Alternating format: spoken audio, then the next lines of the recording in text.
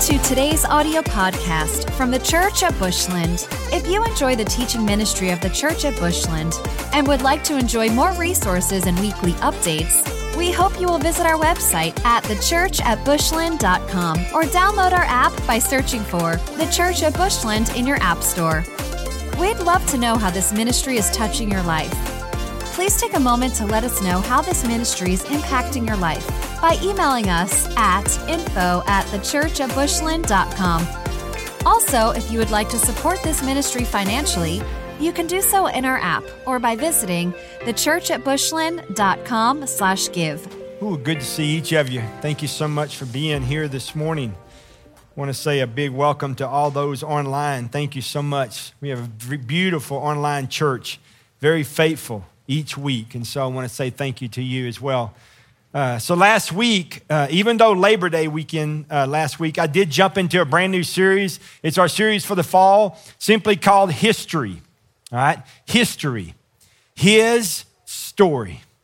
And my goal in this whole thing is that we would understand that when we can see the history of the Bible, not Bible stories, Bible history. All right? History.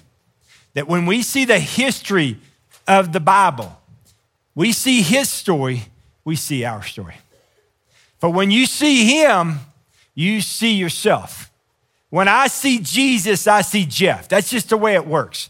That's why the Word of God just is a mirror of who he is. When I open it up, I see Jesus, but when I see Jesus in the Word, I see myself. And he comes right back at me.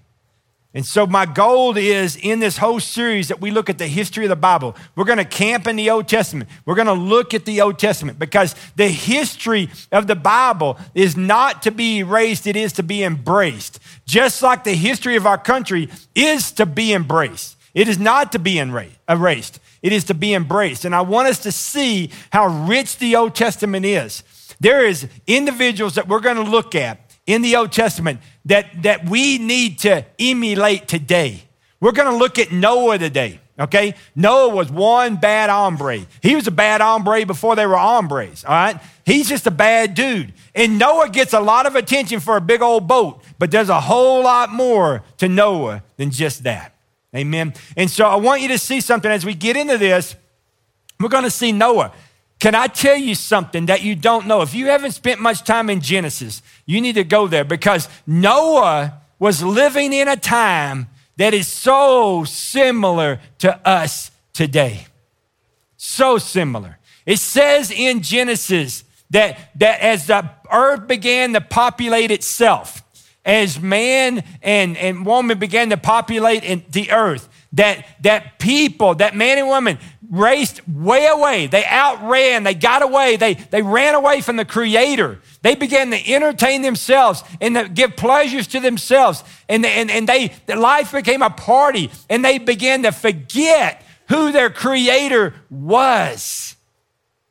I'm sorry. Did we just get transcended back to Genesis? Yes. We have gotten so far away from God that we have assumed that we were the great creator and that life is just a party with no consequences. Oh, my friends, we're going to see Noah in the midst of all of that. There were characteristics of Noah that stood out to God, the creator, and that's why Noah was the man chosen to build the boat, all right? But I want you to see in Noah is this, that just like Noah was living in a day similar to our day, right, where wrong becomes right and right is wrong, right, it's messed up out there. I mean, am I the only one struggling with what's going on out there? It's backwards out there. It makes no sense sometimes. I'm like, what in the fat is going on out there, all right? I mean, I'm worried, right? But not worried so much that I'm giving up. I'm worried because it is time for the church to rise up as Noah did, all right? And that's what he's positioned us to do. So we started with this scripture, Hebrews 13, verse 8. Hebrews 13, verse 8. Jesus Christ is the same yesterday and today and forever. Boy, isn't that nice to say? We're sitting in church, Got our coffee, got creamer today. It's not bad and spoiled, it's fresh, right? My coffee's good, it's right temperature. I didn't spill it during worship, thank the Lord. The guy behind me worshiping like crazy, didn't knock it over. I mean, this is a good day today, all right? You got your coffee, preacher reads the scripture, Hebrews 13:8, Jesus is the same yesterday, today, and forever. Oh, that just made me want to hug, all right? That's a sweet scripture, but can I say something to you? Do you believe it's true? Do you believe it's true? Is it true on Friday at 2 o'clock? All right? Is it true Friday at 5:30 on Sonsi? All right? Is it true in Walmart when you're in a hurry and you pick that line? You know that line? That line. All right? Is it true when you get that call? When it's true when you get that word? Is it true when things don't go your way? Is it true then? Because it can't just be true when it's true and not be true when it's not true. He's either the same yesterday and today and forever, or he's not. He can't change based on circumstances because my God is not determined and does not fluctuate around circumstances. He does not change like shifting sand. He's solid as a rock, and he's the rock I build my life on. He's the anchor that holds my ship no matter the storm. And my God don't change. That's where you've got to go, because you've got to determine and resolve in your heart. Resolve means to know before you go. Before you ever find yourself there, even if you don't, you got to know that your God's the same.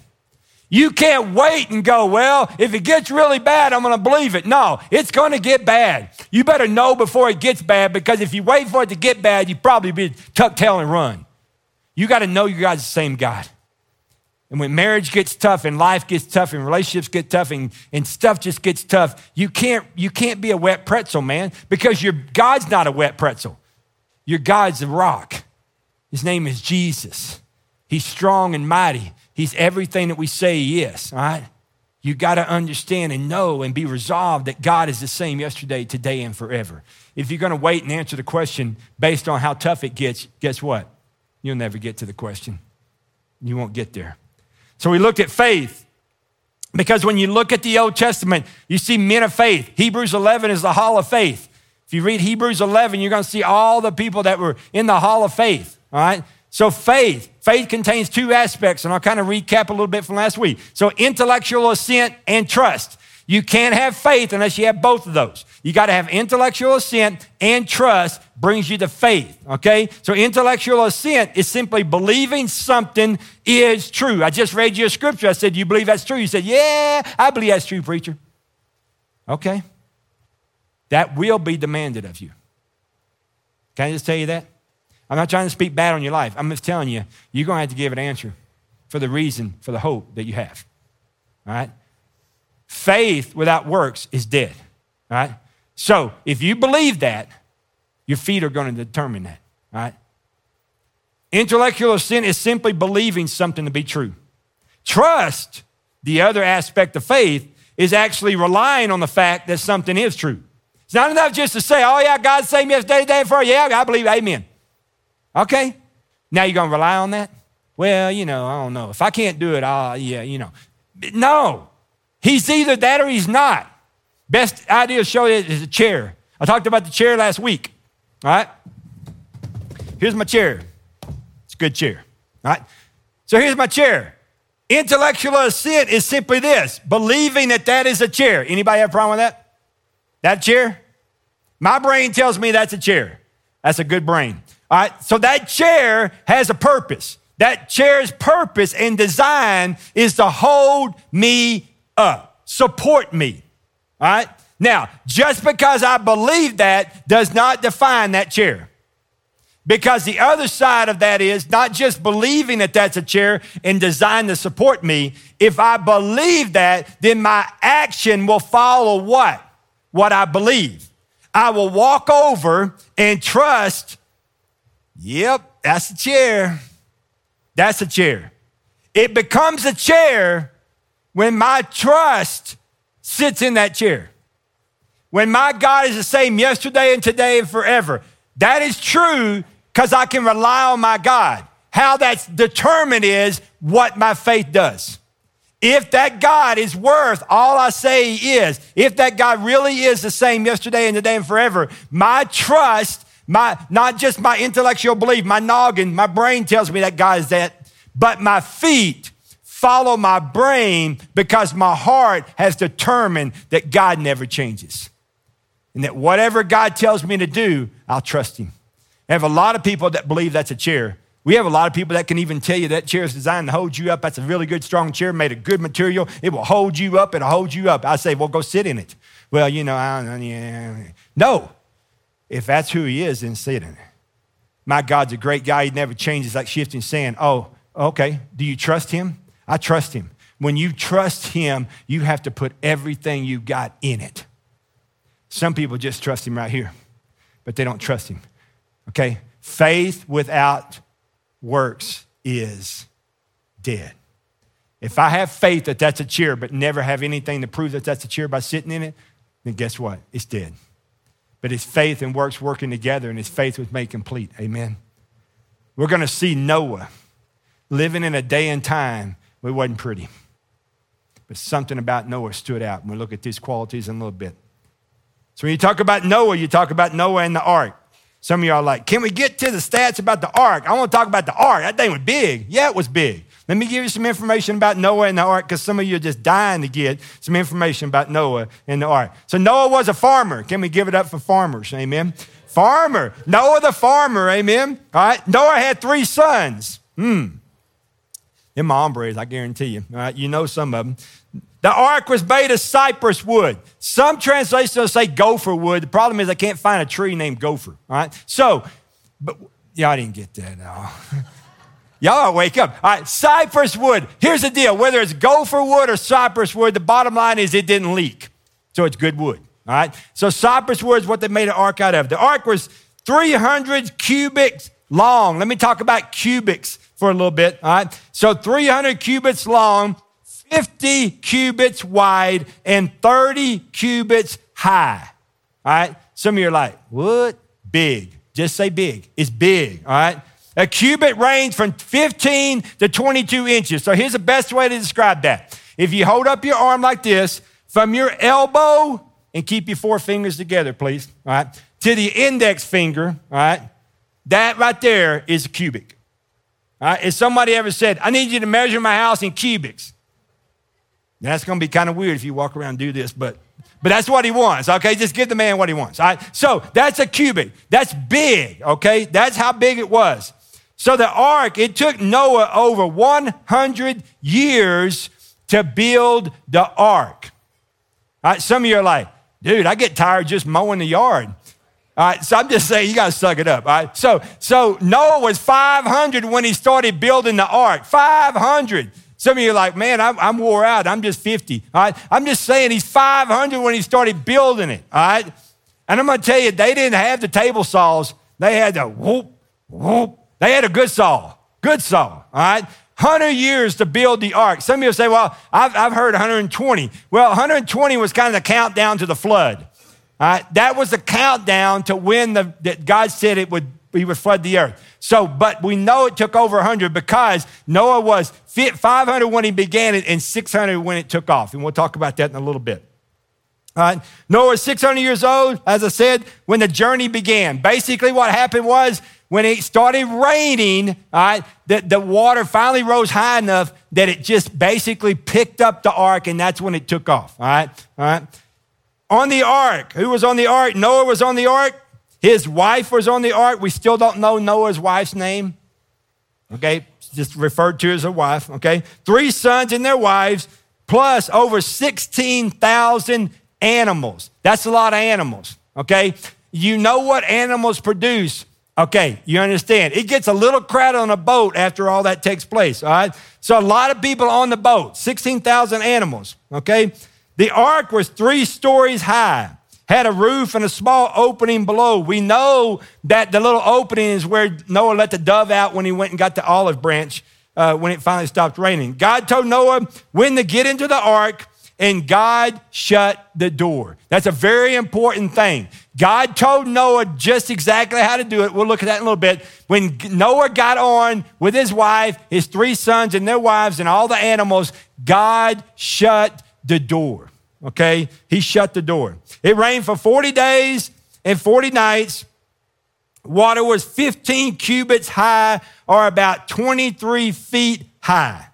Flood waters stayed on the earth for 150 days.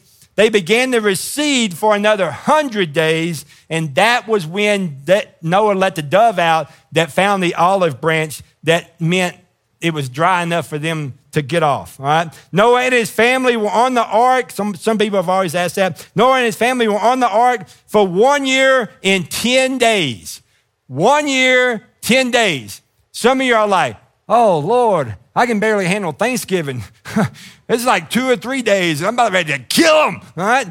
1 year and 10 days. I'm telling you, 1 year and 10 days on a boat with your wife, 3 sons, their wives, known as daughter-in-laws. I didn't say anything else, all right? And 16,000 animals they ate really good before they got on. I'm just saying, they ran out of room. It didn't smell good.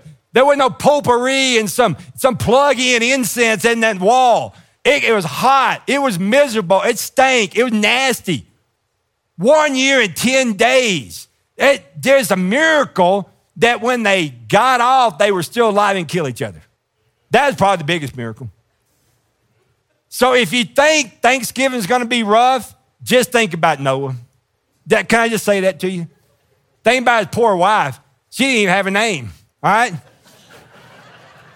Dadgum sons married 3 chicks. They didn't have names either. It's the world coming to. I mean, so it can get worse, amen? Couple of days of Thanksgiving, you got to smile and say 1,000 hallelujahs, amen? Give it up for Jesus. Because you could be on a boat with a bunch of pooping animals for, 1 year and 10 days. Lord help, get a diaper. I mean, that's not good. I'm just telling you, it was a tough situation. That's how long they were on there, all right? Enough of that. After coming off the ark, God showed Noah a rainbow. Remember the rainbow? That was God's idea. It was his and nobody else's. But the rainbow was a covenant, was a promise. The rainbow meant I'd never do that again from God. Never going to flood it again, all right? Noah lived to be 950 years old. He lived 350 years after the flood. Because a lot of people sometimes think, well, there was Noah, and then he built a boat, and that about killed him, and they had the flood, and then he died. No. After all of that, he lived 350 more years. All right? His granddad was Methuselah. He was 969. Man, that's some kind of family gene, baby. All right? Noah's 950. All right? That's a lot of birthdays. That's a lot of candles. All right? But I'm saying is, a lot of people think he just died right after no, he did not. He lived for 350 years after the flood. So I want you to go to Genesis. In the short time I got, I am going to go fast. You got to listen quick, all right? I want to look at some things that set Noah apart because, listen to me, I'm not doing this history series, the same guy just to entertain you with stuff like the ark stats, okay? What I'm saying is Noah lived in a time very similar to us. But he was set apart, okay? What set him apart? What needs to set us apart, all right? Genesis chapter 4, I want you to look at a verse, and I don't know that you've ever seen this. There's just sometimes that God just puts a verse in the Bible, and you're like, wonder why he put that right there. That's a very interesting placement. What's he saying? God doesn't do anything by accident. There's a purpose for this. I want you to see this, okay? Genesis chapter 4, look at verse 26, just the B part, second half.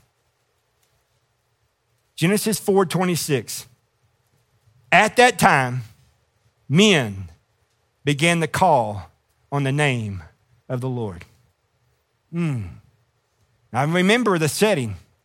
Populating the earth, they done got crazy, all right? They forgot their creator, a lot of stuff going on. All that stuff. But he just slides that in there. He slides that in there because he's about to unpack that. All right? I wonder what we're doing right now. We know the times we live in. Is the same said about the church, little church, corporate church? At that time, men, women began to call on the name of the Lord. Speak Jesus. That's what we just sang about. Anybody speaking Jesus over our nation? Anybody speaking Jesus over families? Anybody speaking Jesus down your street? Anybody speaking Jesus over schools? Anybody speaking Jesus over the White House? You want something to shift? You want a game changer? You want to change something? Don't turn on Fox and gripe and throw, styrofoam bricks. Just speak Jesus, all right? We already know it's crazy. You need one other person to get on TV and tell you it's crazy? I don't think so by now. You ain't caught on to that. You turn your keys in, all right? It's crazy.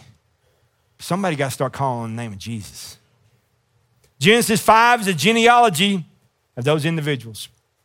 Just tucked right in there. Because I think sometimes we get Genesis 1, 2, and 3, read about creation, we jump over to 6. Oh, I want to read about the flood. 4 and 5 is power pack, man. Power pack, genealogy, men who began to seek after the Lord. So I wanted to call your attention down to chapter 6. We got to get to the good stuff. Genesis chapter 6, look at 5 through 7. Genesis 6. So here's God's interpretation of what's going on. And the Lord saw how great man's wickedness on earth had become, and that every inclination of his thoughts and his hearts were only evil all the time. The Lord was grieved that he had made man on the earth, and his heart was full of pain.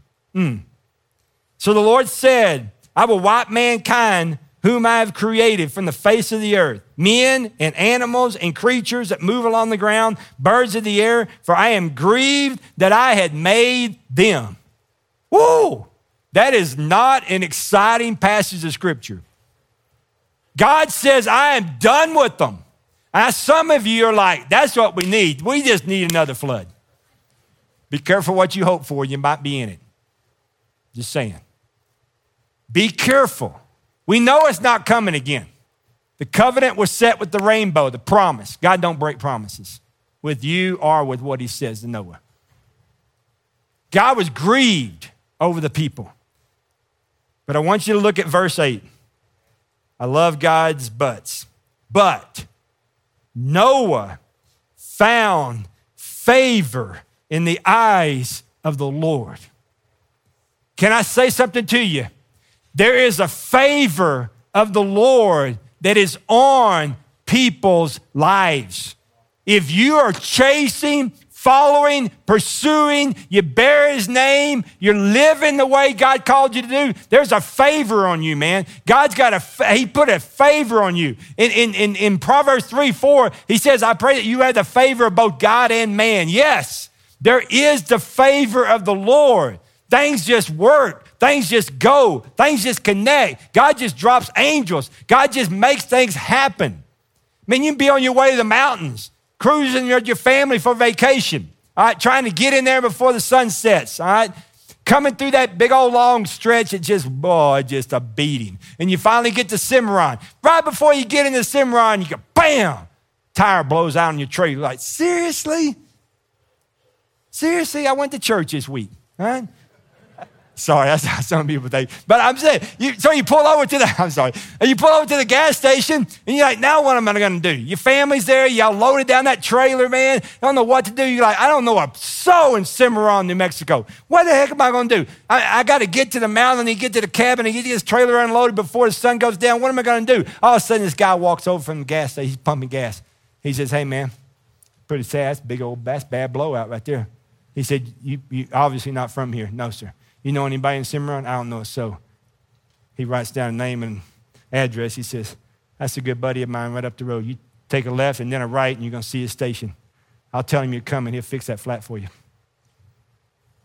Well, man, it's after 5. No, I'm just saying, he'll be there. So you go up there, and he fixes that flat. He doesn't just fix the flat. He just lavishes the love of the Lord all over you. He stops you in your hurry to the mountains. And then you get to the mountains, you unload, and you finally get your kids in the shower in bed, and you go to bed and wake up next morning, everybody's asleep, and you walk out on the balcony, and you hear the big old elk in the background. You see the mountains. You see the sun coming up. And you go, God, thank you for your favor.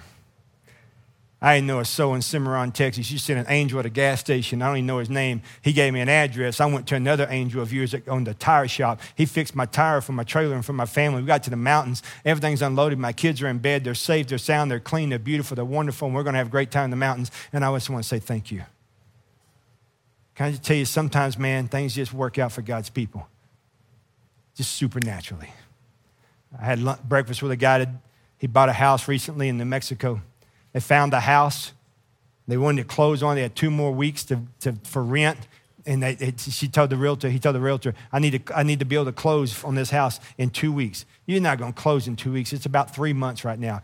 They're overwhelmed. COVID just crippled the whole state for 2 years. We're backed up. I mean, there's just no way. 2 weeks, there's no way. I've been doing this 41 years. You're not going to get a house closed in New Mexico in 2 weeks. Well, that's what I need, and that's what I'm asking God for. Okay, a week went by, and they closed. Why did that happen?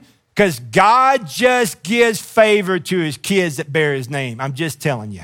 So Noah had favor. He had favor. Let me show you in Scripture. I'm going to take you on a little Bible drill here, and here's some flipping of pages. All right? I want you to go to 1 Peter. I got to go quick. I'm sorry. 1 Peter chapter 3, look at verse 12. For 1 Peter chapter 3, verse 12, for the eyes of the Lord are on the righteous, and his ears are attentive to their prayers. But the face of the Lord is against those who do evil. His eyes roam to and fro. He knows, man. Go back to 2 Chronicles. Good Bible drill today. 2 Chronicles, all right? Go to 2 Chronicles, all right? Go to 2 Chronicles 16, look at verse 9. 2 Chronicles 16, verse 9, for the eyes of the Lord range throughout the earth to strengthen those whose hearts are fully committed to him. You have done foolish things, and from now on you'll be at war. But what does his eyes do? He goes throughout the earth. God sees it all, man. Sometimes good things just happen. Some things, favor just happens to God's people. Noah was a man that found favor with God. When you chase after the heart of God, God sees you chasing his heart, and he will give you favor, I promise you. So what else did Noah do? Look at verse 9 of Genesis chapter 6. This is the account of Noah. Noah was a righteous man. A righteous man. He was blameless among the people of his time, and he walked with God. That's a beautiful thing to be said. And he walked with God. I want you to look at Noah was a righteous man. Noah lived in a time where righteousness and right living was not popular. Sound familiar?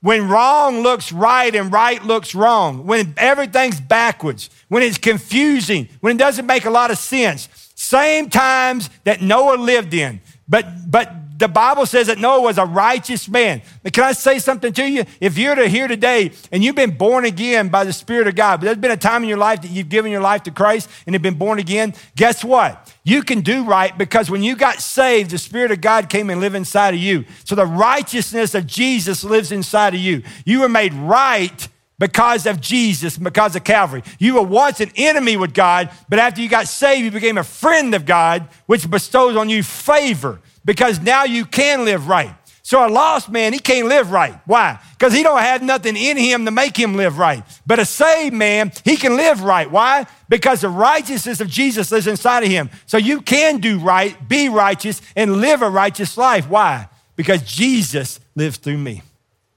I'm going to tell you something. Don't tell me, oh, well, Pastor, it's just tough right now to be right and do right and live right. I mean, my guys, nobody's doing it anymore. What's it matter? What's it matter? I tell you what it matters. You bear his name. You bear his name, man. Be Noah. Live a righteous life when right is jacked up. All right? Stand out because he sees you just like he saw Noah, and he will bestow favor on you. So when your kids come home from school and say, everybody's doing it, Mom and Dad. No, let me tell you something. Not everybody's doing it because you're not going to do it. So if you're not doing it, what's the definition of everybody's doing it? Because not everybody's doing it because you're somebody, you're not doing it, and not everybody's doing it. Do not do what everybody's doing because most likely what everybody's doing is wrong. stand out, be set apart, be different. Noah was. And God saw him and gave him favor. He said, well, it's tough. It is tough. But since you died to self, and the life you live through Christ who gave himself for you, Galatians 2:20, you can do it. The more I'm alive, all right, the more I'm alive, the more unrighteous I live. The more I die, the more righteous I live. That's backwards. This is backwards to the world. This is backwards to the world. When you die, he lives through you. As long as you're alive, you're going to live for you. But if you will die to self, he'll live through you. You can live righteous because the righteousness of God lives inside of you because of Calvary. Not only was he righteous, he was blameless among the people of his time. Woo, what a statement. He was blameless. He was blameless among a people of his time. Can I say something to you? Character and integrity still matter. We need to know that. Because living in a day and time, man, where it's not celebrated much anymore. But I'm going to tell you, character and integrity still matter. Being a man or woman of God that honors God, a man or woman that does the right thing because it's the right thing to do is still important. And we're living in a day of time where it doesn't make no sense. And everybody's kind of deceiving and you don't know who to trust. And I don't know what's going on. And this all looks muddy and messy and nasty and all that stuff. Let me tell you something. That's when you walk like Noah. You walk upright with the favor of God, living a righteous life, blameless among the people of his time. That's how you walk. Because character and integrity matter. And he walked with God. Boy, what a statement. And he walked with God. Matthew 6:33 says this, seek ye first his kingdom and his righteousness, and all this other stuff will be added to you. I want you to go to Proverbs 8. Give you some good little nuggets right here. Go to Proverbs 8. Might not have seen Proverbs 8 before. Proverbs 8:17. Proverbs 8:17. I love those who love me, and those who seek find me. I love those who love me, and those who seek me find me. I want you to go to Psalm 27. Go back a little bit to the left. Psalm 27, verse 4. One thing, that's what the Bible says. One thing I ask of the Lord, and this one thing is what I seek, that I might dwell in the house of the Lord all the days of my life, to gaze upon the beauty of the Lord and to seek him in his temple. One thing I ask. Can I say something to you? You find what you seek.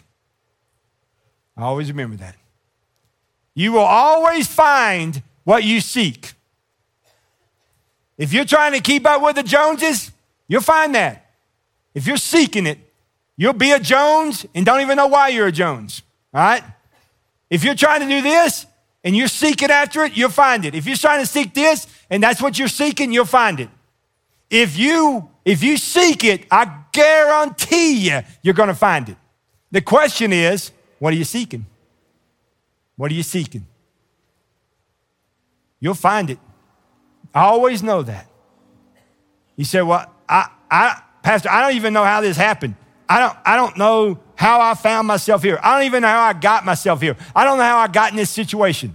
So let me help you with this. So you're a grown adult male who drive a 3,500-pound vehicle with a pair of keys. You cranked the car, you pushed on an accelerator on the right, and sometimes tapped on a brake, and went through red lights and four-way stops, and you got to a place, you parked it, went inside, you're sitting here now, you ordered this, and this is where you are, but you don't know how you got here. No, that's what you seek. Because you will find what you seek. I know this about man. Okay? We do what we want to do. We find what we want to find. We seek what we want to seek, period. And if what you're seeking is him, you run after him and seek him, you'll find him. He says, he who seeks after me will find me. He said, I'm not hiding. You want to pursue my heart? Oh, I'll make my heart your heart. What are you seeking today? Genesis 6:22. I don't want to miss it. In the middle of all this, between 6:9 and 6:22 of Genesis is when instructions came about how to build the ark. Do you know that? He says in 6:8 about Noah found favor. 6:9 he says Noah was a righteous man, he was blameless, and he walked with God. And then the instructions came, detailed instructions about the ark, which would occupy his wife, his 3 sons, their 3 wives, and 16,000 animals. All right? God said, I'm going to bring a flood to wipe everybody out because my heart is grieved that I made man. But I've chosen you, Noah, to be because you're blameless in a time like this. I know your heart. I know I can trust you. And he says this about Noah in verse 22. Genesis 6:22, right after the instructions of the ark. Noah did everything just as God commanded him. Oh my gosh. Noah did everything God commanded. Everything just like God commanded. Everything. You say, well, Pastor, I can't do that. I can't do that. I can't do everything just as he commanded me to do. Yes, you can. Listen to me. You got to flush stinking thinking, man. You know what happens to a toilet that's not flushed? It stinks. Flush your mind because you can do everything God commanded. Why do I know that? You'll do that when he has your whole heart. When he's got all of you, buddy, you'll do it. Because here's what I've learned about man.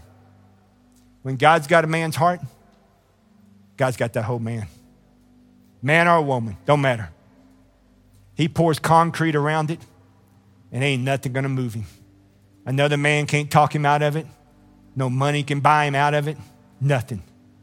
God said it. He did it just as God said. Why? Because he was a man after God's own heart. He chased God. He seeked God. He sought God. Here's an interesting thing that you don't understand about the ark. That sucker was big. Amen? Big. But you know an interesting thing about the ark? Probably the most interesting thing about the ark?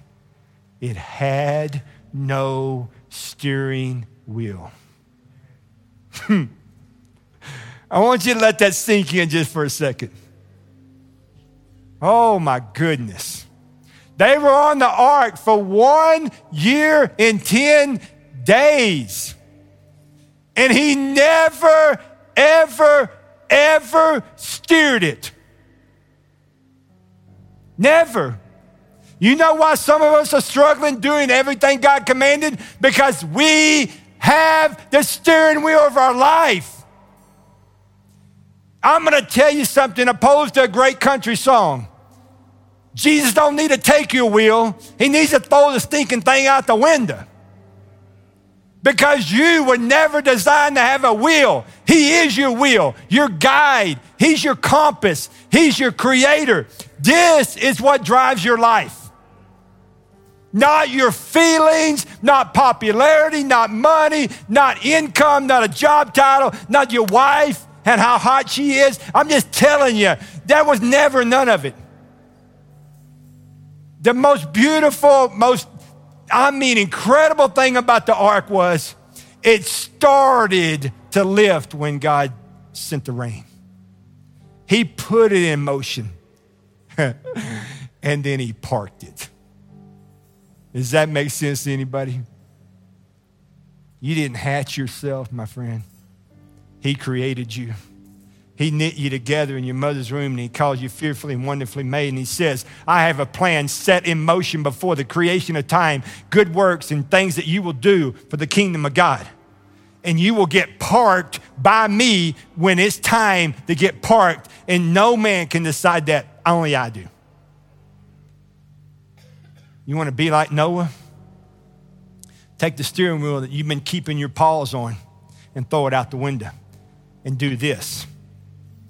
Oh yeah, that's a chair, preacher, and I believe that chair is designed to hold me up. Then sit in it. Without a steering wheel, baby, sit in your chair and say, God, I trust you. I don't even know how you're going to steer my life. I don't know how you're going to make anything good out of my life. I think my life is terrible right now. I don't even know what I'm doing. Well, good. Then you shouldn't be driving. Let me have it. Trust me, and I got you. I got you. I got you. The ark represents the church, represents Jesus. We want another flood to wipe everybody out. God said, I'm not sending a flood. I'm raising my church. I'm raising you individually as a little church and we as a corporate church. We're the ark, man. And we got to sit in the seat and let the God who created us drive us because we don't have a steering wheel. Don't. He didn't trust Noah with it. He doesn't trust you with it. Right? You say, well, I'm a good guy. You're not as good as you think you are. Right? Let him drive your life. I'm going to invite you to stand, church. Is it messed up out there? Pretty messed up out there. Guess what? It messed up out there for Noah too. But he found favor in the eyes of the Lord. He was a righteous man who was blameless in his time, and he walked with God. And Noah did everything just as God commanded him to do. Good for the little church, good for the big church. Amen. I don't want nobody steering this church but the one who died and built the church. I'm not touching that steering wheel as a senior pastor. I know better. I'm going to let the one who died for the church steer the church. I'm just going to be busy being the church. Today, I'm looking at a whole bunch of Noahs. No, I'm not insulting the ladies. Y'all look pretty. Y'all are pretty Noahs, all right? We live in such a time as this. But you know what God's looking for? A bunch of Noahs. A bunch of Noahs that he can bestow his favor on, that live a righteous life, that are blameless among their time, that walk with God, and that are careful to do everything that God commanded them to do. And you know what will happen? Your family will be saved. Your children will be saved. Your nation will be saved. Let me pray for you. If you're on the ministry team, I'm going to invite you to come down. This altar is going to be open. Join me as we be Noahs. We didn't want this time, but it came. It's been entrusted to the church. Let's be worthy of the time that God's put us in. Father, we love you. We thank you. We honor you. We adore you. We magnify you. We praise you. By the Holy Spirit of God that has already spoken to each person in this room and even online, God, may we say yes to what you said. May we surrender and take our hands off the steering wheel of our life. Just throw the steering wheel out the window and trust God and sit in the chair because you've got better for us than we could ever think or imagine. God, we love you. Be honored by this time as we worship you in Christ's name. Amen, amen. Thanks for listening to this week's podcast from the Church at Bushland. We hope you will stay connected by following the ministry on YouTube, Facebook, and Instagram by using the Church at Bushland. We are all about people because God is all about people. We exist to help people know God, find freedom, discover purpose, and make a difference.